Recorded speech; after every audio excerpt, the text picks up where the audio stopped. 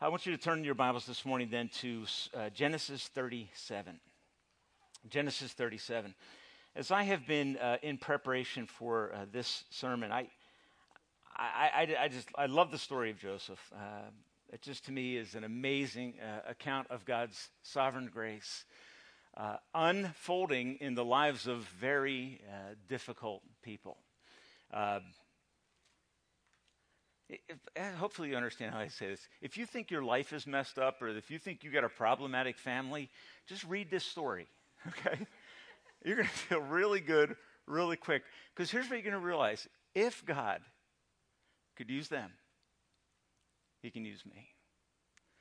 And what you will find is that the accounts that are recorded fall into the context, first of all, of a bigger story. There's something larger that God is doing throughout the storyline of Scripture. It's a salvation history story. It's God's purpose and plan to redeem people through his Son, Jesus Christ.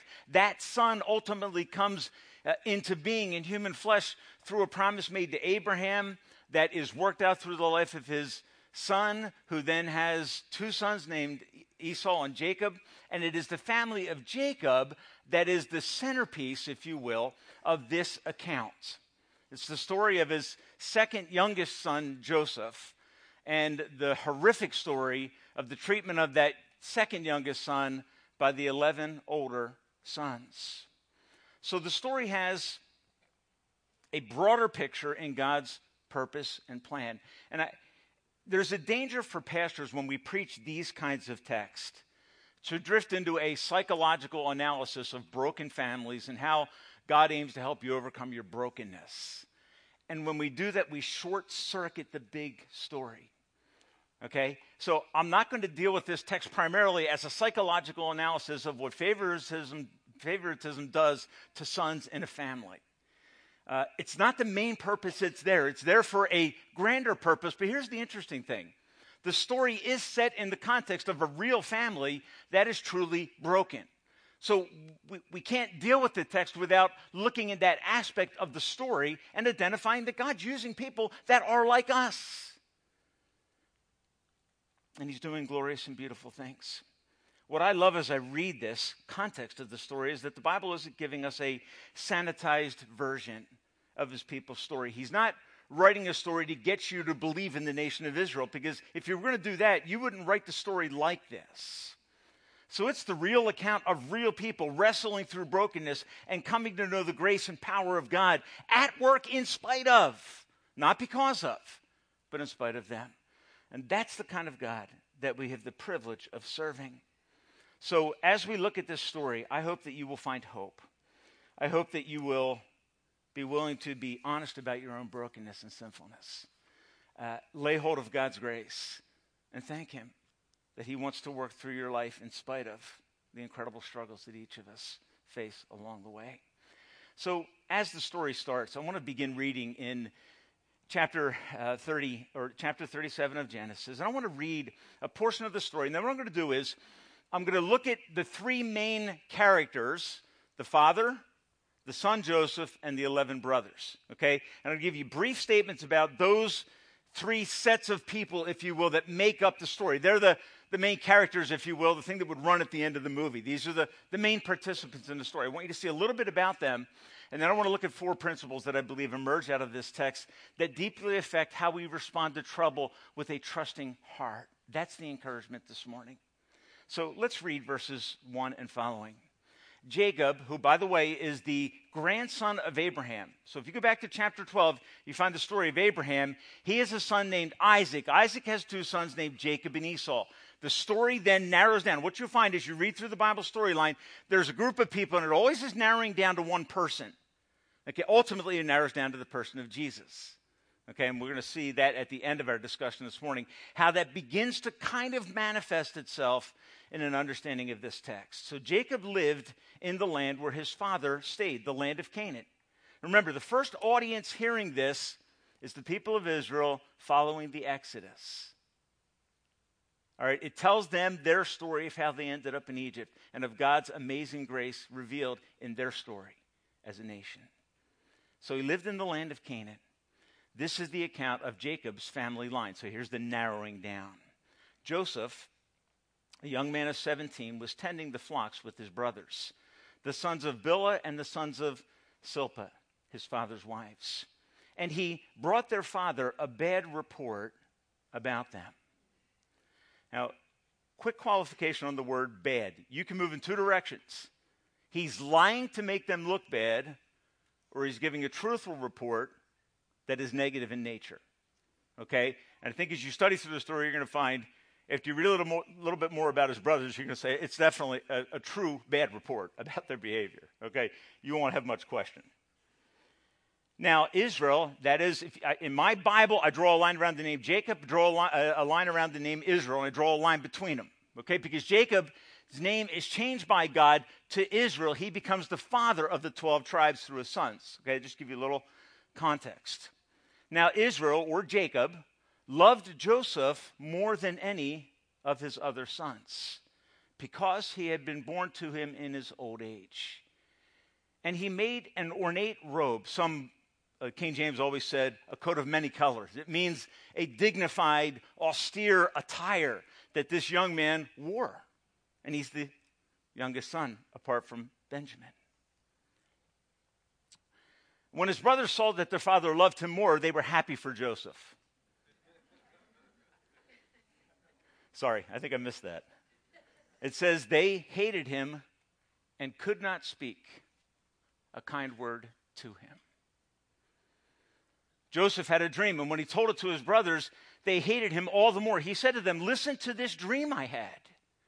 We were binding up sheaves of grain or bundles of grain out in the field when suddenly my bundle rose and stood upright while your bundles gathered around mine and bowed down to it." That's a good way to encourage family love, right? Then he had another dream, and he told it to his brothers. "Listen," he said, "I had another dream.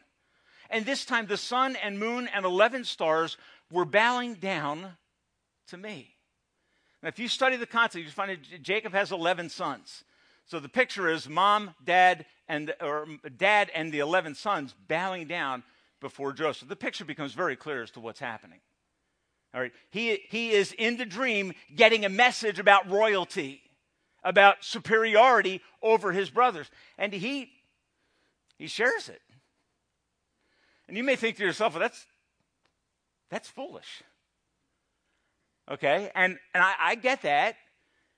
And sometimes people will try to guess, was Joseph being antagonistic? Was he kind of poking his finger in the eyes of his brothers who could barely talk to him, who resented his favorite status with his father?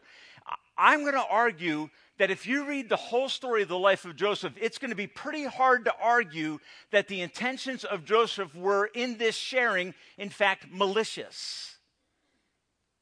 I think you're going to find that he gets a word from God that he is convinced is from God, and he shares it.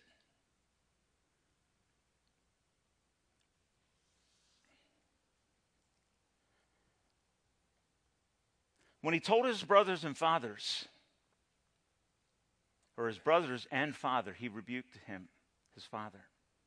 He said, "What is this dream you had? Will your mother and I and your brothers actually come and bow to the ground before you?" His brothers were jealous of him, and it's totally understandable at a certain level. But his father kept the matter in his heart. Which means that when Joseph shared this, Jacob's got two responses. Your brothers are going to be so mad at you. But his other response is, this sounds like the hand of God. So that's the kind of the tension, if you will, that emerges. So here's the minimum thing we know. Okay, and here's the three characters. You have a dad who shows favoritism towards his youngest son. He lost his wife in the childbirth of Benjamin, his first youngest son, okay? Then Joseph appears through this story as the youngest brother until Benjamin comes on the scene at the end of the book, okay? He becomes more of a favorable character. But there's favoritism probably emerging out of Jacob's grief.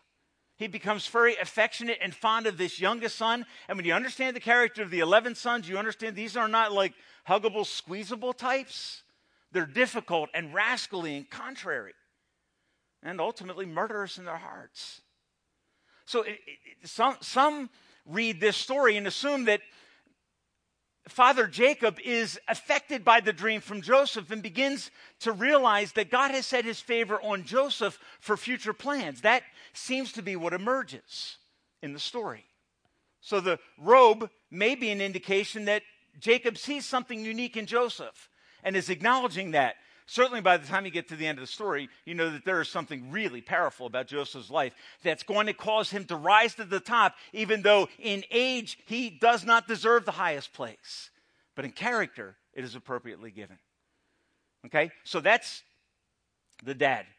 Problematic in that he gives him special attire to his son, showing some degree of favoritism, and it's irritating to the older brothers. Joseph is the younger, favored brother who brings a bad report, a truthful report, but a bad report, so his brothers hate him. I had 2 older brothers. There were 3 of us born in 27 months. I probably did some tattletaling along the way, okay?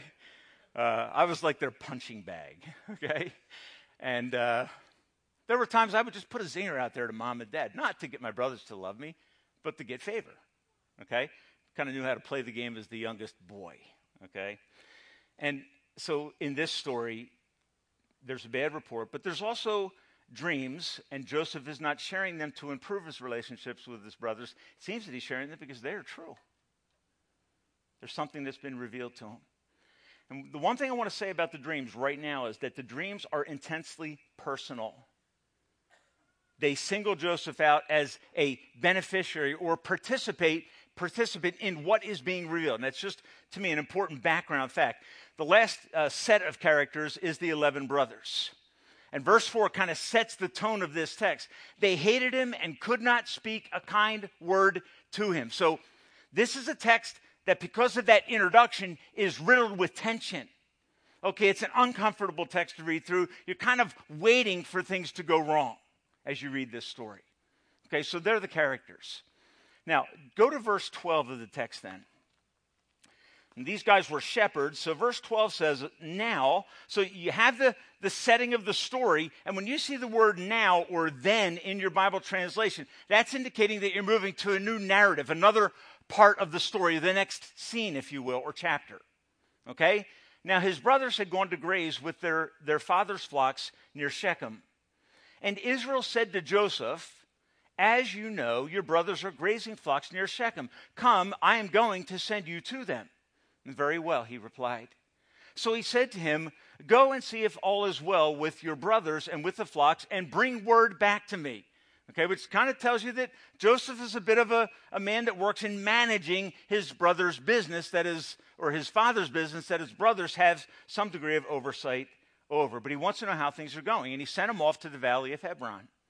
When Joseph arrived at Shechem, a man found him wandering around in the fields and asked him, what are you looking for? He replied, I am looking for my brothers. Can you tell me where they are grazing their flocks? Well, they moved on from here, the man answered. I heard them say, let's go to Dothan. So Joseph went after his brothers and found them near Dothan. In verse 18, they saw him at a distance, and before he reached them, they plotted to kill him. Here comes the dreamer, they said to each other. Come now, let's kill him and throw him into one of these cisterns and say that a ferocious animal devoured him. Then we'll see what comes of his dreams. We'll see. And you can kind of pick up the sneer, the snicker, just the animosity that they have towards Joseph, very deep. And now it has moved to being murderous.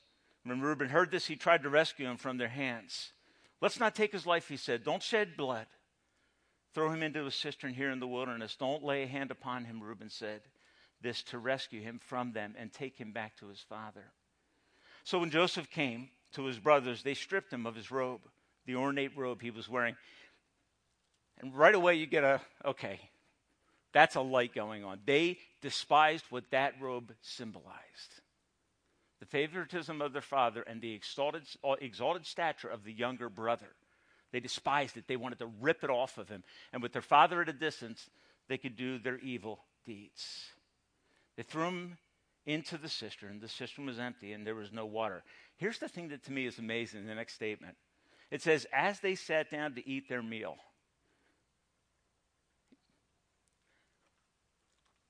if you ever wonder if your heart is capable of evil, okay, wonder no more. Okay, they were capable of taking the one they hated, stripping him of his honor, putting him in a cistern to die, and they sit down to eat the food that he had brought. That's pretty messed up. And I hope you don't look at it and say, oh, I could never feel that way. Because if you do, I'm going to say, then why do you think this story is here? I understand primary story, but there's an underlying story too. So let me move through 4 applications of this story, and I'll complete the story in a moment. The first thought that I have in my notes, because I'm looking at how do we respond to trouble when it comes up, to sinful complexities in a broken world. And I know so many of you personally that as I look around the room, I can see in your lives and in my own life, we know each other well enough that a story like this can wound, but I want it to be a means that God uses to heal you and to help you get past things you can't resolve and trust Him to be sovereign over all things in your life. The first thought I have is about this kind of unfolding drama in verses 4 and following about the hatred of these brothers. Verse 4, and I want you to pick up on the idea of a progression. Verse 4, they hated him and could not speak a word to him. Verse 5, Joseph has a dream and told it to his brothers. They hated him all the more. Verse 8, the end of this first dream. Do you intend to reign over us? Will you actually rule us? And they hated him all the more because of the dream that he had. Then he has another dream. Verse 11, his brothers were jealous of him. They wanted what he had. And they would not rest until it was in their hands. That's what starts to drive the story. So the first thought I want to share with you this morning is as you think about your own life and you think about struggles, and you know, we're not always the victim. A lot of time we're the person doing the hurt. Here's the first principle I think that emerges. Sinful attitudes, when tolerated or nurtured or coveted in our hearts, can lead to shocking and sinful actions. I'm going to argue that there's a progression in the bitterness that results in a jealousy. The jealousy is the idea, I want what you got. And I'm kind of coming to the place where I'm willing to do anything to have it. And that's why I think you see this hatred move to murder. It's that strong. The progression of this, I think, is important because it's going to lead to a spectacular sin, if you will. A sin that is shocking as you read it. These guys want their brother dead. That's where they've come. That, to me, is a spectacular degree of hatred. But here's what I find amazing. I don't think that they were sitting out in Dothan plotting Joseph's death. I think they harbored or nurtured an attitude in their hearts, a jealousy that was so deep that when Joseph showed up, it morphed into something that they never expected. Folks, that's why when you face those kinds of bitternesses or coveting or jealousies in your heart, you must be very careful. They quickly can accelerate exponentially and morph into something that will cause you to say, I'm not like that. You've probably heard that a lot of times. I'm always amazed when pro athletes are giving their apology speech. That's not me. It's like, and who was it? Who was it? It was you tolerating attitudes in your heart that, given an opportunity, accelerated exponentially and morphed into something that you haven't had part in before, but it was there in a seed form. So the first principle that I think emerges in the realm of the psychology of this text and biblical pattern, what we tend to look at as dysfunction, and that's how many people look at this text and says, these people are incredibly dysfunctional. A Christian's going to look at it and say, these people are overwhelmingly sinful, rebellious against God and His standards, tolerating attitudes that the New Testament is clear about. These are dangerous, fiercely prohibited in the Bible. Paul will say, in your anger, do not sin. Don't let it live long. Don't let the sun go down on your wrath. Why? If you do nurture it in such a way, it will morph, it will exponentially accelerate and become something you never expected. I don't think the murder of Joseph was planned. I think it just opportunity and circumstance and boom. That's the way sin works. Jesus put it this way. He said, as a man thinks in his heart, so he is. I think what Jesus is saying, what you think is what you do. What you think ultimately is who you are. Which means I need to then dig deeper, not at the surface of the actions I have, but at the heart I've been nurturing and tolerating that is contrary to God's love and to God's plan. You will try to convince yourself that sins of thought are okay because they're hidden. That I can live with a degree of covetousness or hatred or resentment or jealousy, that it's somehow containable. But I think what this text is saying, those things have a progressive nature that is virtually irresistible when tolerated, coddled, and nurtured. And so I just say that to you lovingly. Sinful attitudes like bitterness and jealousy grow up and have children. They spawn, they propagate in ways that are shocking, even to the participant. And so the warning that comes in this text, sinful attitudes when tolerated lead to shocking and sinful actions. And those actions in this case are directed against who? The favored son, who is the heart of this story. And at the end of the day, you're going to say, in this story, he's the believer. And so I want you to kind of see this in full context. After the brothers do their wicked deed, when it's all done, verses, and I'm going to come back to one section here, but verses 31 and 32 tells you of their plan to cover up the fact that Joseph is gone. Okay, and here's what it says. They got Joseph's robe, slaughtered a goat, dipped the robe in blood. They took the ornate robe back to their father and said, we found this, examine it to see whether it is your son's. This is just outright deceit. Okay, and it's being targeted against Joseph, who now has been sold as a slave. We'll come back to that in a moment. But what I want you to see just at this point is this action of sinfulness for the brothers leads them into a place of bondage. Right? All of a sudden, they're captive to their choices that they've made. They're enslaved to those bad choices. They do what they do. Then the thought comes to mind, oh yeah, we got to go home. And we got to have a plan in place. And we have to be in agreement on it. And be sure that nobody knocks the other guy out and says it was their idea. That's how broad sweeping this becomes. Now, here's the way I look at this kind of a text. This is a level of guilt that they have brought themselves into that is going to haunt them for the rest of their lives. If you read this text, you're going to get into the realm of 23 to 28 years of brokenness and bitterness and hiding from dad what really happened. And here's the thought that comes to my mind, and I share this with people in counseling. You and I don't have secrets. Our secrets have us. These men did something that they now have to keep quiet for the rest of their lives.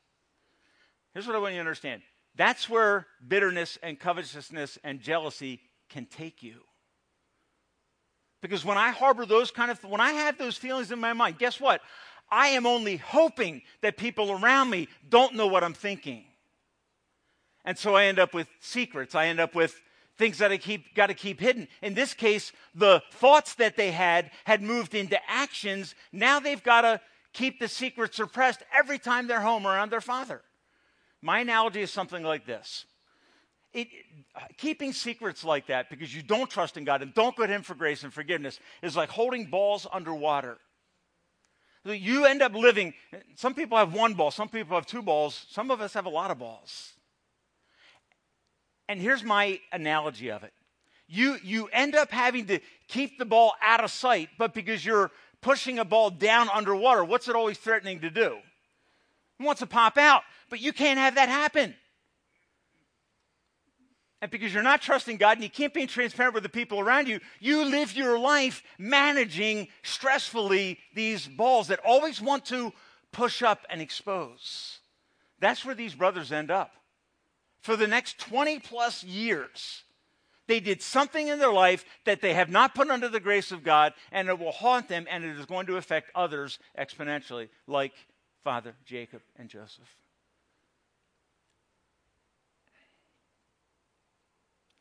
I remember when I was a little kid, I was probably, I think like 10, 11 years old. If you've been around a while, you probably heard me tell this story. We had a neighbor named Bill Haynes. Bill Haynes was a wonderful Mennonite man, just peaceful, loving, everything awesome. My brothers and I built a lot of forts in the woods next to his property. So it's our house, Bill Haynes' house, and the woods where we all hung out and did all kinds of craziness. We would build forts, and to build a nice fort, you need nice straight stock. My neighbor had planted some trees in his yard, and we thought they were pretty nice trees as we walked by them. Now, I have a brother who's troubled, my oldest brother.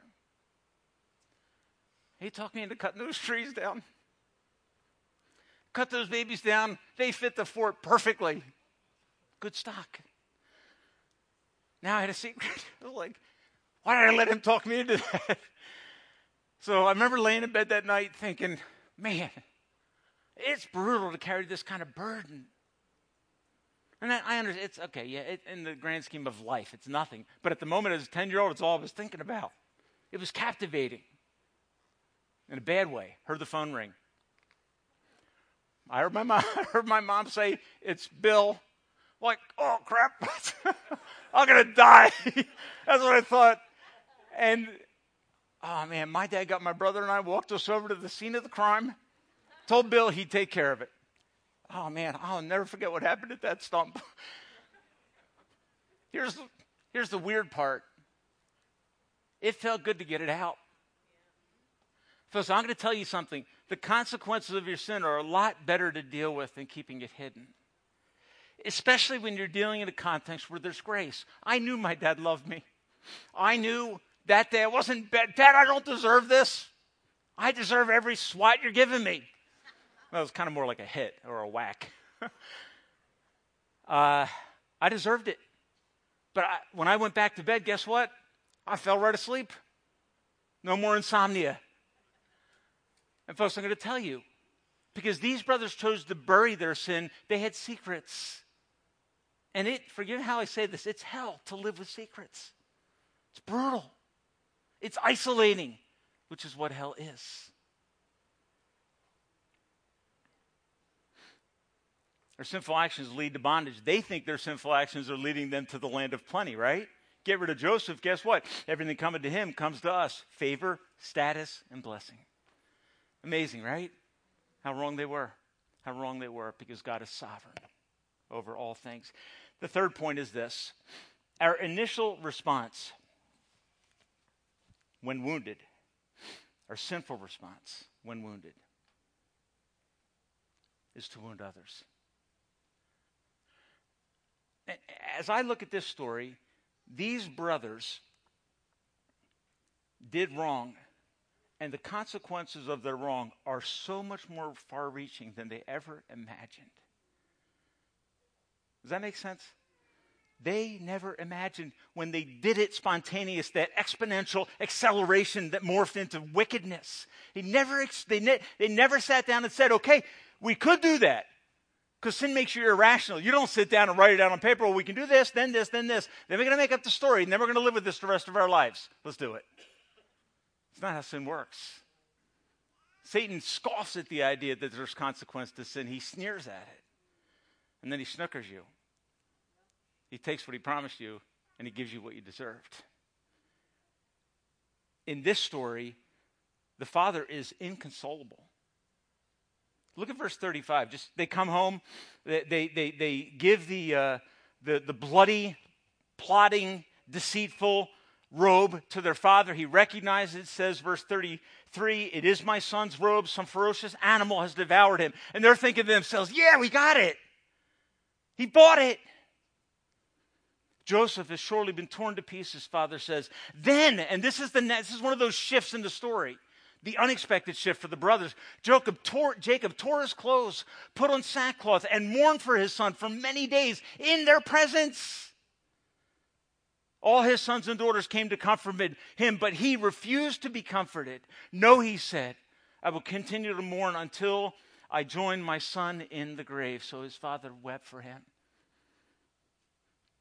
And folks, they never imagined that it would be that bad.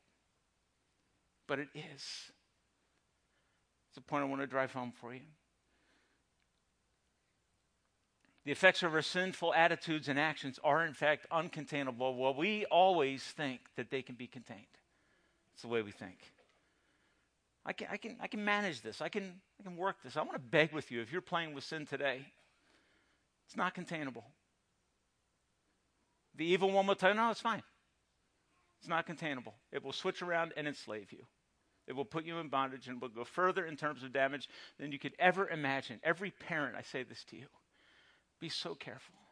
Every young person, no matter what decisions you're facing at your age, be careful. Every decision you make has far-reaching consequences in your life. Be very careful. And the last thought I want to share with you is, how does a righteous person respond to wounds and injury? Because I think this is the heart of the story. Okay, the other things, they're important. But the heart of the story is, how does a righteous person respond to wounds and injuries that are spectacular in nature? My natural response, I got to tell you, is to fight back. You hit me, I want to hit you back. That's why I am. I want to go tooth for tooth. That's what I want to do. Grace doesn't allow. I think in this story, the key question that raises is this. Who sent Jacob, or who sent, I got all these names to start with J, and then Doug helped me out by Joe Jacobs, and I got it all messed up in my head. And Doug, thank you. Last week was excellent. Just a good, helpful summary for this story. Hang on, I lost my thought for a second. We'll blame it on Doug. Okay, who sent Joseph to Egypt? Okay, why is Joseph going down with these Midianites? Why is that happening? If I seriously ask you outside of church, who sent Joseph to Egypt? Who would you honestly say? Who? I can't hear you. Sorry. His brothers. I want to read a verse for you, because in most circumstances you're in, especially when you've been mistreated, you are attributing all of it to the actor who is against you.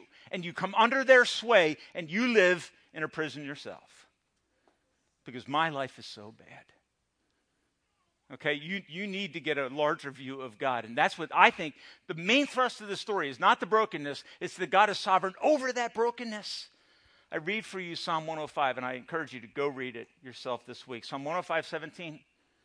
And this is in the story of Israel as a nation, where they are in the land of Palestine. They go down to Egypt to get food to survive. They stay there. God raises up someone to bring them out. But in the middle of that story, this verse, Psalm 105:17, He, God, sent a man before them. Joseph sold as a slave. He, God, sent Joseph before them, sold as a slave. And folks, for many of you, that's going to rock your theological world, because you don't have a big enough view of God, and neither do I. But if you get it, it will relieve your distress over the mistreatment that you've received. And it will free you from the bondage of it. God sent Joseph to Egypt. He is that sovereign in your life. So think of your story. Think of how you've responded. Think of where it takes you in your heart. And I want you to challenge that thinking and say, is that the response of a righteous woman or man or young person? Is that how a righteous person responds to antagonism and hatred and coveting and jealousy? Is that the response? The righteous response is, I trust God. I cling to his promises in spite of the spectacular circumstances that have come into my life. And if you ask me why I think Joseph responds in such a beautiful way when he gets to Egypt, two things have happened. God has given him a word in a dream, and Joseph never forgets it. You're going to be at the top. You're going to save others. And the second word, I think, is that when he's in that pit, ready to die, God sends a caravan of Midianites by that causes brothers to recalculate. We'll say he died, but he's really not dead. We sold him as a slave. Isn't that better? It's like, that's what they're thinking. We didn't kill him. We just hated him. Here's what hatred is. Hatred is, I just wish you didn't exist. And folks, I'm going to tell you something. You better be careful if you're harboring that it doesn't morph. Joseph had every reason to live with hatred, jealousy, and covetousness the rest of his God-given life, but does not. That's why I refuse to believe that a sharing of the dreams was meant to be to instigate something. It could just happen, and he shared it. May not seem like the wisest thing, but he just shared it. He believed it. A life principle that I share with you this morning is this. I have problems, and God has plans. I have problems. God has plans. Let God etch on your heart that he is sovereign in all things. If I believe God, I respond in faith, not fear. I believe that he is, as we sung last week, working in our waiting, who can understand his love. When beyond our understanding, he's teaching us to trust. Not as a cliche, but as the deep conviction of my heart that God is at work in all things for our good and for his glory. And what the enemy means for evil, he's turning it for our good and for his glory. Folks, when that settles in, when that conviction that in this circumstance that God has allowed, he is at work, you will start to gaze for him. And you will find that bitterness and covetousness and jealousy and all the things that eat of us start to fade away. Psalm 115:3 says, our God is in the heavens. He does whatever pleases him. I love that verse. That hit 15 years ago, I memorized that verse. I know it's not heroic, okay? It's like 7 or 8 words. But I love it. I resort to it. I go back to it on a regular basis. He's in the heavens. He does what pleases him. That's why we don't panic when abuse comes. We're trusting him. I can't trace his hand, that song says, but I trust his heart. I'm resting in him. I'm longing to wait. Psalm 105, the text that I read you that little bit from, God sent a man to Egypt, Joseph, sold as a slave. Here's the beginning of that psalm. And just let this settle in. Give thanks to the Lord. Call on his name. Make known among the nations what he has done. Sing to him. Tell of his wonderful acts. Glory in his name. Let the hearts of those who seek him rejoice. Look to the Lord in his strength. Seek his face always in all circumstances. Remember the wonders he has done. He remembers his covenant forever. The words he commanded, he remembers for 1,000 generations. What he promises, he fulfills. Let that settle into your story. Let that settle into the covetousness or the jealousy or the hatred that is broken out against you, even murderous. Let it get saturated with the glory and presence and purpose of God so that you look at it and say, yeah, I got problems. God has plans. And he's the one I'm trusting to deal with these problems. You're not good enough, folks. You're not good enough to deal with those things alone. And so God comes alongside. Jesus gives you the promise, I will never leave you nor forsake you. Never. Let that promise deeply come in and strengthen your heart. There's 2 types of people here this morning. There's people who are hurt, like Joseph, carrying a burden of rejection, mistreatment, unfairness, abuse. And some of you, literally abuse. It feels so right to harbor it. People will tell you that they understand how you feel. It's comforting, but it is poison. And it will kill you spiritually. So I say to you, with all the power you have by the Spirit of God, to lay hold of the throne of grace and find help in your time of need. Don't let bitterness rule. Go to God and say, God, this is my problem. What's your plan? His response in Jeremiah is, I know the plans I have for you. Plans to help you, not to hurt you, to give you hope and a future. Joseph's, his world in one day is decimated. But at the end of the chapter, the verse that just shoots out like a firework in my mind. It says, Joseph went down to Egypt, and he was sold into Potiphar's house, the head of Pharaoh's household. To me, I read that and I say, that is just so amazing and cool. That at the beginning of his journey in Egypt, God says, I got your back. I'm going to put you in a place of providence that you could never have imagined. Trust me. Trust me. And be faithful. Because as you read Joseph's story, and we're going to go through the rest, one of the questions in my notes is, how does Joseph respond? And I put down in my notes, you got to come back next week and find out.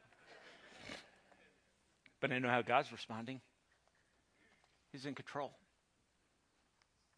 I beg you, don't let covetousness and bitterness and jealousy rule in your heart. It will ruin you and cause you to do things you could never imagine. Instead, go to the cross of Christ, who was betrayed like Joseph was for you, who was stripped of his robe like Joseph was. He did it for you.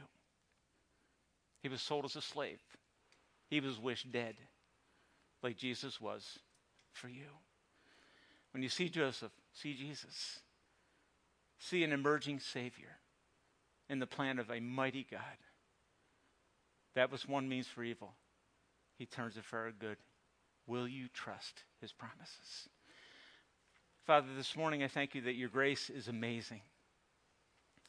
Thank you that your word is enduring and lives forever, and that we can study this account thousands of years old and see how it rings true with our experience of Christ. See how it speaks of freedom and hope and sovereignty. God, help us to trust you. And God, forgive us when we drift into bad habits and sinful habits and God-belittling habits. May we be faithful believers who say, though he slay me like Job, yes, I will still trust him.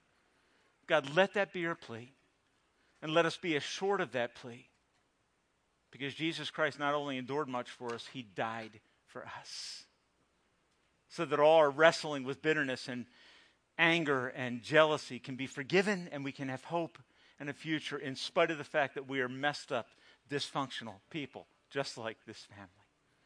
Lord, we love you. We praise you for your grace. Let it be known to us through the song that we now sing. For the glory of Jesus, we pray. And all God's people said, amen.